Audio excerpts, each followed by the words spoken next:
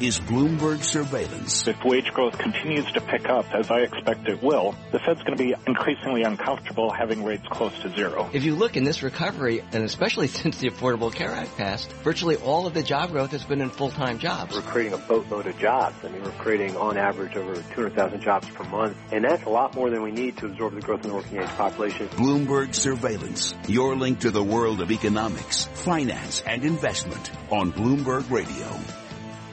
Good morning, everyone. It is Jobs Day. Michael McKee and Tom Keene. Mr. McKee is off. Barry Ritholtz has given us wonderful perspective through the week. We're thrilled to have him with us. Jobs Day, Barry. Yes. Jobs. That's what we're going to be talking about. Are you and I going to today. be April Fool free? They did a whole bow tie montage behind me on television, which wouldn't have worked on radio. I actually set up your terminal so that all the data feeds coming into you is from 1974. That's right. So it's going to look a little different. Which was actually, we can talk to Willem Buiter about 1974. There's some distinctions there versus where we are now. Anyways, we say good morning, Jobs Day. We've got a wonderful lineup, and we start strong with Willem Buiter. We'll get to Professor Buiter in a moment. Bloomberg Surveillance this morning, this Jobs Day, brought to you by Invesco. Don't settle for average in your portfolio. To Invesco, the right approach means investing with high conviction. Find out more at Invesco.com/high conviction. And I must say it was a thrill to spend an inordinately long amount of time with Invesco's managers this week. Kevin Holt and Megan Walsh. Was just absolutely thrilled to meet Megan. She is truly one of the world's great dividend investors, and it's good to meet the Invesco people this week. Let's get right to it. Willem Buiter with us, and to Barry's point, Professor, you and I remember the 74-75 slowdown, which was a goods collapse. Yep. Is China in a goods collapse now? You say China's in dire straits. Are there manufacturing equivalencies between America, Europe, 74? Well, 74 was in part, of course, the response to the first oil price shock. Yeah. And the oil price shock's gone the other way this time. It's a huge counterfactual this time around. I think they're both very painful episodes. But China, I think, has to go through to trouble that is mainly of its own making, right? That they have to change their growth model from something that is export-driven and CapEx-driven and very credit-dependent and debt-dependent to something more sustainable. And they're talking the talk at the moment, but they're even in simply shifting production out of the no longer viable sort of heavy lifting state and enterprise sectors to something that has a future. They're talking 4 or 5 years, and this 4 or 5 years. Longer. Oh yes, the process of shutting down excess capacity is even in the optimistic scenarios painted by the Premier, is going to take years and years. And that means that we will have a drag on the economy, accentuation of bad debt situations, and continued need for consumption support if we're not to slow down further. Professor Buiter, you referenced the credit situation there. We were discussing yesterday with the gentleman from Barclays that China is looking at potentially $30 trillion in debt of their own making, not to third parties, but within the country. How does China work off this massive debt load they've created in a relatively short period of time? Yes, a lot of it has been created since the great financial crisis, 2008-9, when it threatened to spill over to China. But the fact that this debt is of their own making and mainly domestically held and also domestic currency denominated is in a way the good news. It would be a lot harder if this was a traditional emerging market story where most of the debt is owed to foreigners and dollar denominated. Okay, but I'll go with that. But that's in a Russian equivalency, and we've seen significant Russia depreciation. Is the prescription of Citigroup, Stephen Englander and your team, that we must have Chinese devaluation? Not by itself. That would do very little. What we need in China is a combined fiscal, monetary, and exchange rate stimulus. which would indeed involve, I think, at least a 15% or so depreciation. In your study of economic history, the former giant of the London School of Economics and Political Economy, do they have within a totalitarian regime the ability to coordinate fiscal, monetary, and foreign exchange policy and indeed theory?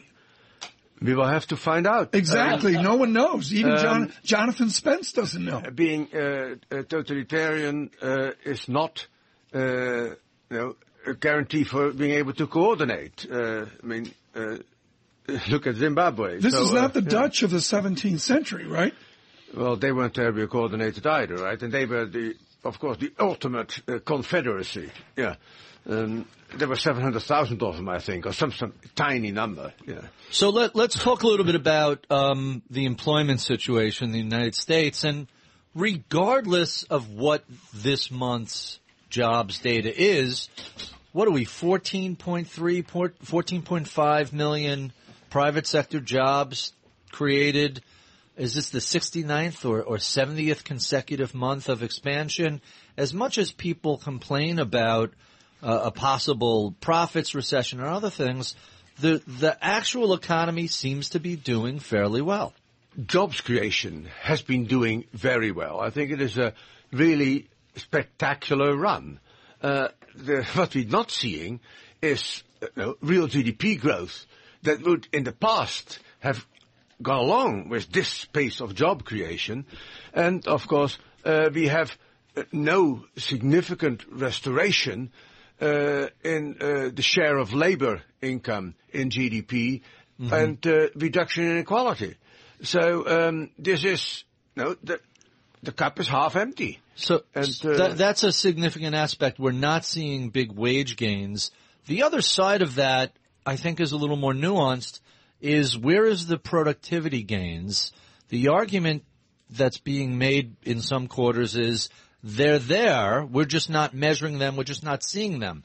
Talk to us about productivity. It's possible that, especially in the service sector, where it's very difficult to get proper sort of quality-adjusted price indices, so-called hedonic price indices, that we are under-recording productivity growth.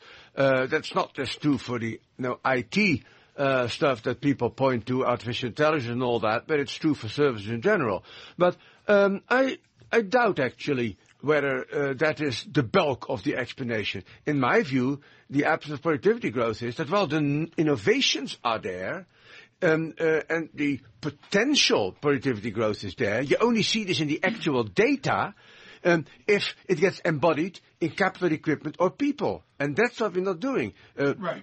Okay, this is important. Ned Phelps, the laureate from Columbia, gave a speech at BIS pushing 8 years ago. I consider it the greatest speech with Mervyn King Scotland's speech, those two speeches of the crisis. Ned Phelps said, basically, I paraphrase the great laureate, we're waiting for a jump condition of technological progress.